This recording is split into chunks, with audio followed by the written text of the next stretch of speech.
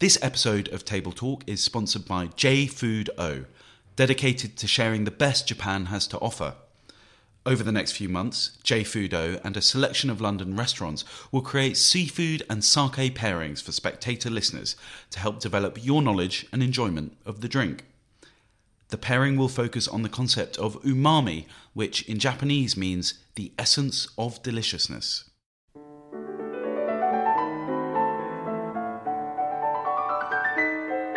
Hello and welcome to Table Talk, the Spectator's food and drink podcast. I'm Lara Prendergast. And I'm Olivia Potts. And today we're delighted to be joined by Russell Norman. Russell is an award-winning restaurateur, writer and broadcaster, and the founder of the Polpo Restaurant Group. Last year, he launched Trattoria Bruto, which saw him return to the London restaurant scene. Russell, welcome to Table Talk. Thank you. Glad to be here. Russell, we're going to start where we always do, at the beginning, and ask you, what are your earliest memories of food? Well, like many people of my generation, I suppose, my earliest memories are in the kitchen of my grandmother in Forest Gate in East London, making chocolate cornflake cakes in the late 70s, early 80s.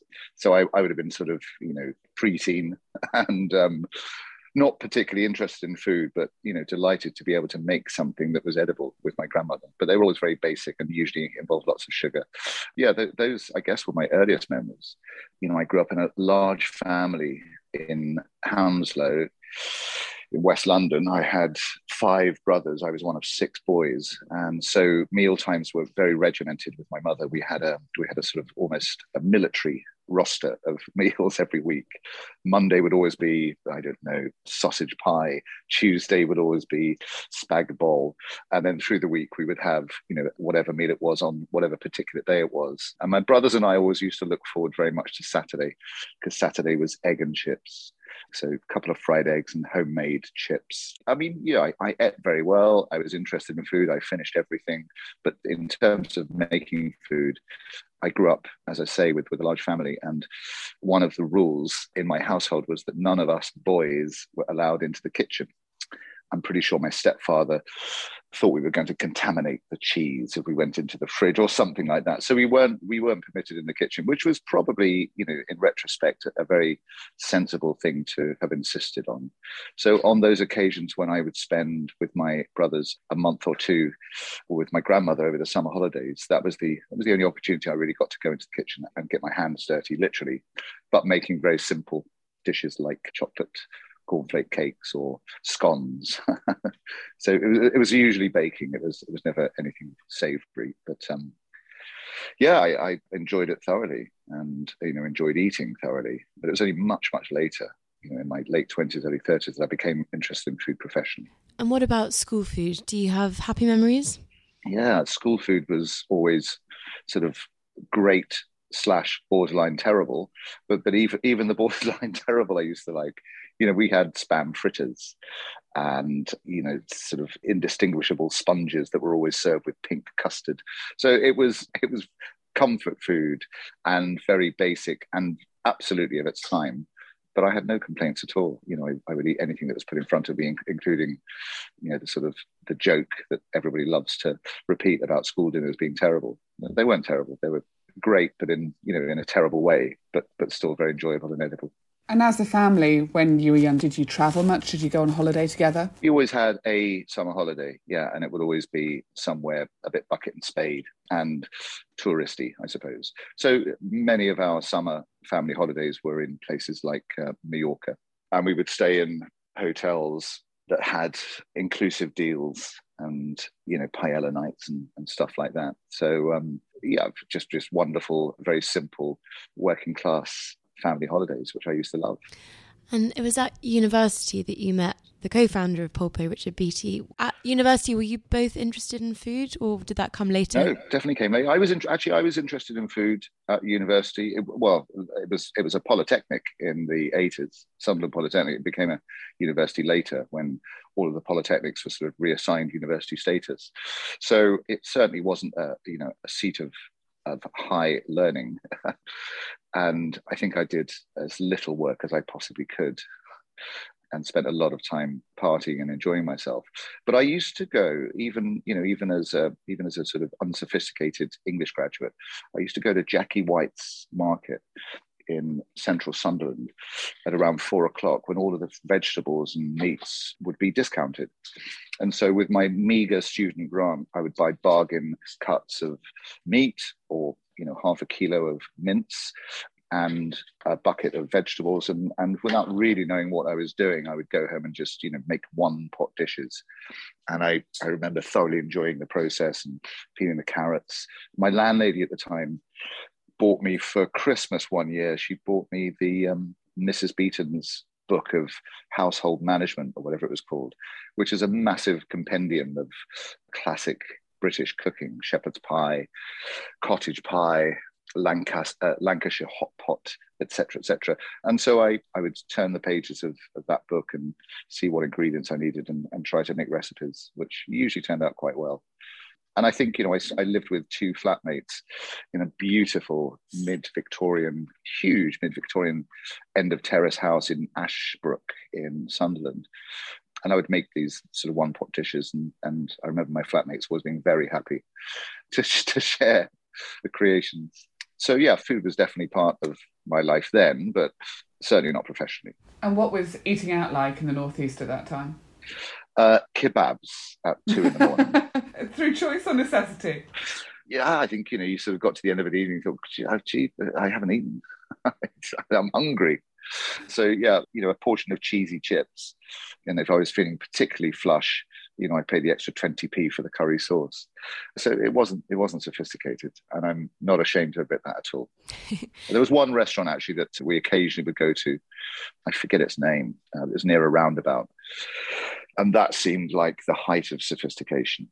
Going to a restaurant and ordering food from a menu and having it brought to the table. I can't remember anything I ate there. I do remember that their coffee was terrible. It was made with chicory. But apart from that, yeah, it was a very basic philosophy in terms of eating out. Towards the end of my time at Sunderland Polytechnic, I discovered a restaurant called Elizabeth's near the bridge, which crossed the River Wear. And Elizabeth's was an old school sort of tea room / dinner room, for want of a better expression. Not quite a greasy spoon, not quite a restaurant, but somewhere in between, and somewhere that you would probably expect to have found in most corners of the provinces in the UK in the 60s and 70s. And so even though I was at Sunderland Polytechnic in the late 80s, I was aware that Elizabeth's was a retro offer, and it was a retro restaurant. All the waitresses were in their 60s. They wore frilly pinnies. Everything that came to the table was on a side plate with a doily underneath it.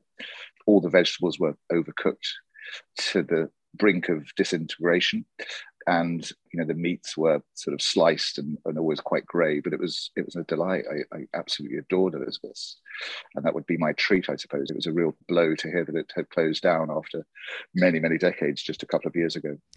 And you started your career as an English teacher. Can you tell us a bit about how you moved from that career into the world of food? There was a little bit of a overlap, I have to be honest. So I after finishing my degree at Sunderland Polytechnic, I got a job at Easington District Council in County Durham. So this was just after Thatcher had closed all the pits. And my job at Easington District Council was a newly created role within the community arts department. And my job was to engage unemployed minors in community arts. So I would attempt to get them interested in mural making or folk music. One of my biggest projects was a collaboration with a local artist called East Durham Walks and History. It was a sort of history book with walks through the various villages of East Durham, places like Hetton le Hole and Seaham, where Byron once lived and had a house with one of his wives. And after a year of slogging away, trying to get ex-miners interested in community arts, I realized that I was on a hiding to nothing and decided to call it quits. Drove down to London. So this was probably about 1988. Stayed with my grandmother in Forest Gate. That's the same grandmother with whom I made chocolate cornflake cakes. And every day I would get the Central Line into central London just to find a job. The first job I was offered was as a cocktail bartender at a chain of restaurants called Old Orleans in Covent Garden. And I sort of accidentally fell upon hospitality, having started as a cocktail bartender there. I then took a very sort of long summer off in 1990 from about March to October and lived on an island in the Cyclades called Ios. And when I came back to the UK with my then girlfriend, we realized we were pregnant. I got a job then at Joe Allen restaurant. And after a couple of years waiting tables at Joe Allen, I thought this isn't really the sort of career that a father should have. So my son, who was like 2 at the time, made me think about my long-term employment prospects and ambitions. And so I went back to university and got a teaching qualification and taught English and then drama, and then got a job as head of drama at a school in North London called Bentley Wood High School for Girls. So yes, I was a teacher for about 3.5 years, but the whole time I was teaching, I was still working at weekends part-time at Joe Allen. So the sort of food career that I had and have, and the teaching career that I had overlapped. And then there came a point where there was a manager position available at Joe Allen. The salary for that position was far, far greater than the salary I was getting as a teacher. And so I decided to throw all my eggs into one basket rather than splitting them over 2, and left teaching and became a full-time restaurant employee. And then over the course of the next couple of years, got better and better jobs, general manager, then operations director, and so on. So that was really when my restaurant career took off. And when did you first think I could open my own restaurant? How did that come about? So I'd always had a love affair with Venice. From the second year of Polytechnic at Sunderland, I was staying in Blois, in the Loire Valley, with a girlfriend, and things went slightly wrong. And my friend Richard Beattie, who I'd met at Sunderland Polytechnic, was staying in Venice with his girlfriend, and we corresponded by postcard with the occasional telephone call. And he said, "Look, don't go back to London. You know, things have gone wrong for you in France, but it's still only early August. The whole summer is ahead of you. Why don't you come? We've got a spare room. Why don't you come and stay in Venice?" So I did. I got the train from Blois to Paris, and then I jumped on the Paris to Venice train. I didn't realize that it was the Orient Express. And the ticket inspector said, "I'm sorry, son, your ticket isn't valid on the Orient Express because it's the Orient Express." I had an Interrail ticket. And he sort of said, "Look, as long as I don't see you, just keep out of my way." I didn't have a seat. I spent 12 hours in a corridor smoking gitane and eating dry baguettes. Got to Venice and fell in love with the city. Spent the next couple of years going back whenever I could, and slowly got interested in the food of the city. Not the food that you find in restaurants, but the food that you find in the backstreet wine bars that locals call Baccali. And when I was sort of ops director for Caprice Holdings, clean shaven, suit, tie, secretary, chauffeur-driven cars, all of that executive stuff, I was still thinking about my favorite scruffy places in Venice. And it was actually Richard who convinced me to leave that job and to start my own restaurant, which I'd been thinking about for many years. And that restaurant was Polpo. And you opened it sort of just around the time of the financial crash of 2008. I think it was in 2009 you opened it. Yeah, listen, you can't blame me for that. No, I'm not blaming you for that. But was it a difficult time to open a restaurant, or were there sort of things that made it easier? There were definitely some wobbles. My business partner, who funded the majority of the first Polpo, he got cold feet at one point and said, is this the right time? And I remember taking him out in Soho on a Monday night. And I said, yeah, it is the right time. And here's why. I took him to Barafina, the very first Barafina in Soho. And so this was after the financial disaster of September the 25th, 2008. We were planning to open Polpo in the summer of 2009. But I remember, I think it was March 2009, I took him to Barafina on a Monday night. It was absolutely rammed. The queue was an hour and a half long. And I said, there's still demand for the right sort of restaurant. And he was convinced by that one outing. So we carried on, we pushed forward, we found a site, we got a reasonably good deal, a reasonable amount of rent-free.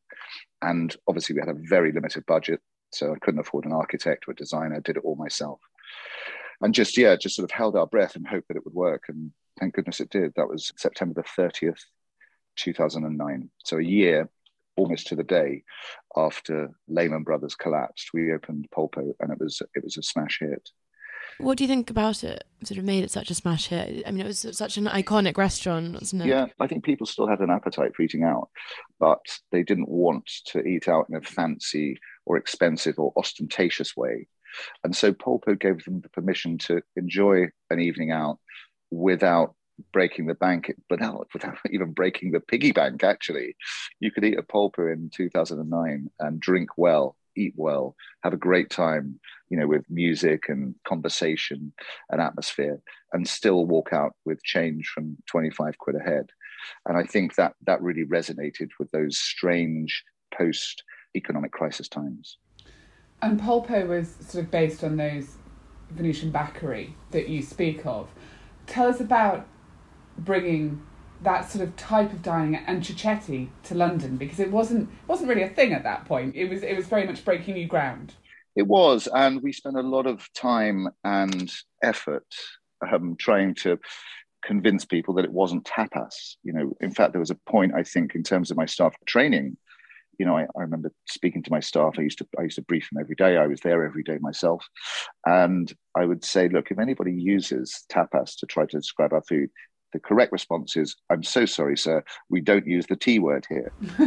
And then there would come a little sort of, a little spiel about what it was that we did and the origins of cicchetti and the origins of, the sort of the Baccari of Venice. Just for the record, and in the spirit of openness, I cheated. Polpo wasn't really a Baccaro. In a Baccaro in Venice, you stand and you point at the dishes behind the counter, and you have a couple or 3 or 4 cicchetti and a glass or 2 of wine, and then you move on to another one. So I realized that wouldn't be possible in Soho in 2009 because there weren't any other Baccari to move on to. So I tried to create a Baccaro at the front of the restaurant and then regular sort of trattoria style seating at the back. But it was such a popular restaurant that people would fill up the seats at the back of the restaurant and then say, well, why can't we sit here at this bar and order from the same menu? And I would say, well, because this is a Baccaro, you just stand here and point. No, we want the full menu. So I was forced by popular demand, really, to change the front of the restaurant to operate in the same way as the back. So that's what I mean when I said I cheated. And the other way I cheated is that, I spent a lot of time in New York, and I love those, those very cool neighborhood downtown restaurants and bars, and also the restaurants and bars across the East River in Brooklyn, Williamsburg in particular. So Polpo had as much of a New York influence and vibe as it did a Venetian one. And so that was the other cheat. And it was such a success that it then grew, and you eventually had 17 restaurants within the group at its peak. What was that like, seeing it kind of spin off into all these different restaurants? It wasn't a pleasant time for me. I have to be honest. I don't come from a business development background. I come from a restaurant background. Interestingly, in the news quite recently, Jeremy King, when talking about the Wolseley and the troubles that restaurant group has had with its investor, and also the most recent news that a restaurant tycoon looks like he might be making a bid for the Wolseley and the Delaunay and Chris and Jeremy's other restaurants. Jeremy said in a very clean, clear and honest statement, he said the difference between a restaurant owner and a restaurateur is that the restaurant owner runs his or her restaurants from the boardroom, and a restaurateur runs his or her restaurants from the restaurant floor. And so with an estate of, I think it was 15 Polpos, 2 Spuntinos, 1 Mishkins and 1 pub, or whatever it was at our height, I didn't feel that I had control, because a single restaurateur can't run those restaurants from the restaurant floor because there are just too many. So for me, it felt corporate. And I'm not a corporate person. I always wanted to create restaurant environments that were exciting and individual. And when you get to a stage where you have 17 restaurants, that's not possible. In defense of my ex-business partner, we had talked about this a lot. The idea was to get investment, and our exit plan was to sort of cash out at some point with those investors. But the rug was pulled from under our feet Christmas 2017, when our potential investors' primary capital decided that they weren't going to do what they had promised they were going to do. And for us, the problem was that we had assumed it was all going to happen. We had made assurances to several landlords the following year that we would take on sites. And then without the investors, we weren't able to take those sites on. We're not rich people. We didn't have a bottomless bucket of money. And so Polpo hit the rocks and got into trouble shortly after that. And then, of course, when COVID came along in 2020, it all sort of vanished in a puff of smoke. And so I left, it was a miserable time, and I left the company without a penny. I literally walked away after 12 years of being at the helm of the restaurant group that, Polpo became. And and sort of found myself in October 2020 unemployed and thinking, what am I going to do next? I was going to say, so tell us about Trattoria Bruto, which is what you did end up doing next. So in October, when Polpo, went to shit and I walked away with nothing, I would tell anybody that would listen that I would never open another restaurant as long as I lived. 2 months later, I was on the phone to my property agent, like a drug addict on the phone to his dealer, almost, sort of almost ashamed and quietly saying, so that nobody could overhear, what's on the market? Are there any interesting sites? Because I'd had an idea a couple of years before then. I started to travel to other parts of Italy. I was obsessed with Venice for such a long time that I felt I was betraying my first love by going anywhere else. But I sort of started to go to Florence, which is another small city. Venice is tiny. You can walk from one end of Venice to the other in an hour. I think you can walk from one end of Florence to the other in 45 minutes. It's just, and it really appealed to me. And I loved all these family-run trattorias that have been there for decades, serving very simple local dishes, not even Tuscan dishes. Some of the dishes were so specific to Florence that you don't find them anywhere else in Tuscany, not in the urban centers like Siena or Pisa, and certainly not in the rural locations either. And I had this idea for a very honest trattoria, which was hyper specific in terms of its locality, its dishes and recipes. But once again, as I cheated with Polpo, I also cheated with my conceptualization of Trattoria Bruto, because I wanted it to have a real New York vibe. I knew I wanted it to have a bar where people could come and just have a couple of cocktails without having to eat, and a dining room that was connected to that bar in open terms. So it's not a separate area. The bar at Bruto is slap bang in the middle of the room. And I wanted it to be noisy. I wanted it to be fun. I wanted people to come without a booking and be able to sit straight down, or if they wanted to make a reservation, be able to do that too. But in terms of the food, it really, for me, always had to be exceptionally authentic. And that was one of the early worries for me, because authentic Tuscan and Florentine cooking is so simple. Quite often you'll go to a place like Sostanza in Florence, or my favorite district is just south of the River Arno, the Oltrarno district. And you find places there like Alla Vecchia Bettola or Camillo or Sabatino. And quite often you'll go there and you'll have a dish which is a single ingredient. And that's quite a bold statement. And I was worried that people might come to Bruto and think, what? I could do this at home. But I stuck to my guns, and I found a chef who had worked in some pretty high-end and often Michelin-starred restaurants. He worked with Anthony Dimitri at the Michelin-starred Wild Honey. He worked with Nuno Mendes at Chiltern Firehouse, Patrick Powell at Allegra. And so I met Ollie at my farm in Kent last year, and we just spent a day cooking. And I tried to explain to him that, that the food had to be extremely simple, because this is how the food is prepared and served at my favorite places in Florence. And he sort of got it straight away, which I was, delighted with, but also, quite surprised at. So I said to Ollie, look, we've got to go to Florence. All these restrictions and lockdowns are going to make it tough. Our first trip we had to cancel because he got COVID, but we were able to squeeze in another trip, and we spent 5 days in Florence eating 4 or 5 times a day.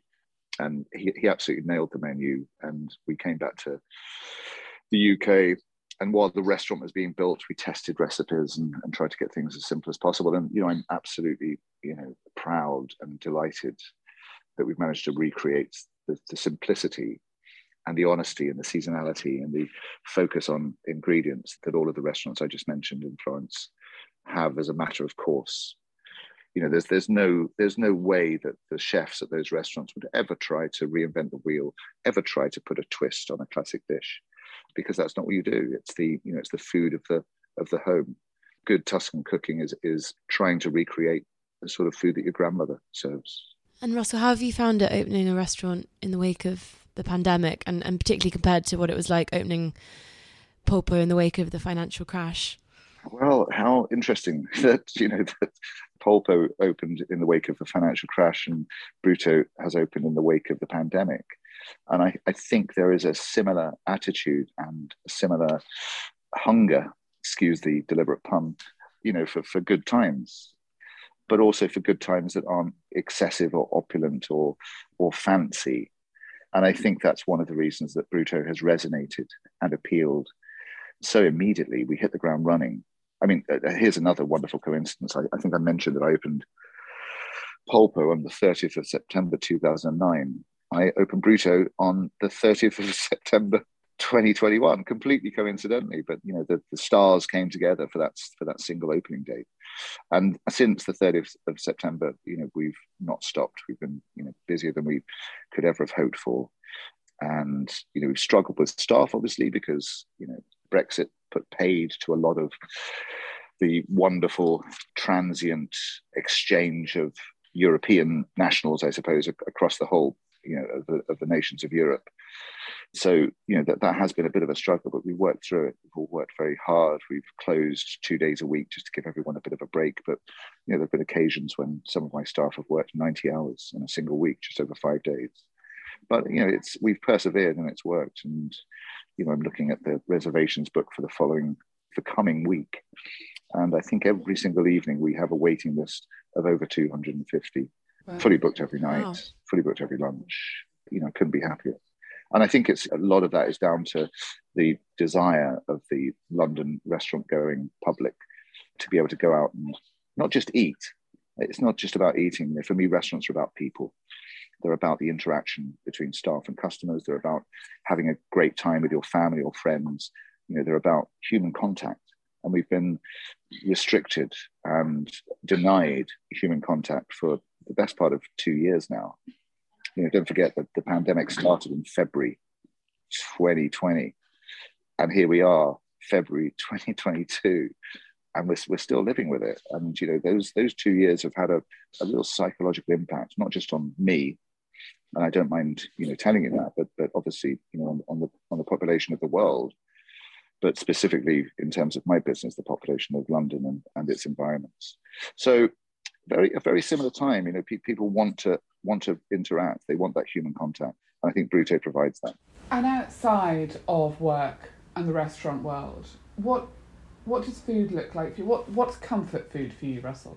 I'm one of those people that would be extremely happy with beans on toast, or a simple supper of a good cut of meat served with some really well prepared and cooked vegetables, or even simpler than that. If I'm in the farmers market in Blackheath, where I'm living at the moment, on a Sunday morning, and I see some radicchio or I see a massive head of puntarelli, I'll quite often just buy that, go home and prepare puntarelli, for example, with store-cupboard ingredients like olive oil, anchovies, garlic. So that's comfort food, and that's the sort of food I like to eat and the sort of food I like to prepare. But as I said, I'm equally happy with very good cheese on toast or baked beans from a tin. I'm not a fancy or fussy person or eater at all. And Russell, we normally like to end this podcast with a question about your desert island meal. What would your desert island meal be? My desert island meal, it would have to be comfort food. So it would be something like, and I would make sure that that I hadn't eaten for maybe a day. Certainly I would have to skip breakfast, but I can't imagine anything more delicious than an entire shepherd's pie with a steaming side dish of fresh vegetables, heavily salted with Maldon sea salt or Cornish sea flakes. And it's the sort of food that gets not just your taste buds and your appetite going, but I think comfort food. And nursery food, because it is nursery food, also does something to your, to your brain. So there must be a release of endorphins or serotonin or whatever the chemicals are. I don't know. And it's that sort of food that that makes me get quite excited. I'm not a chef myself. I'm a cook. I write recipe books, but I've never put on a white jacket and cook professionally in the kitchen. So the sort of food I like to eat is definitely un-chefy. But there needs to be big flavors. There needs to be very good seasoning, and that's the sort of food I like to eat. Sorry, that's my dog in the background. I think she must have heard the word shepherd's pie. A dog of good taste. Yeah. And to drink, I'm going to be very perverse here. Yes, of course, you must have a drink. No. I think shepherd's pie in my childhood was always enjoyed with a strong mug of Yorkshire tea. But I think if it were desert island, I'd really love to enjoy my shepherd's pie with an exceptionally dry and exceptionally cold gin Gibson with small silver skin onions, and then possibly just a glass of very simple Italian red like a Barbera or a Dolcetta d'Alba, or if the budget were there, perhaps a glass of Sassicaia. I think we can stretch to that. Okay, I'll take it. Russell, thank you so much for joining Table Talk. And if you'd like to hear other episodes, you can find those on the Spectator website.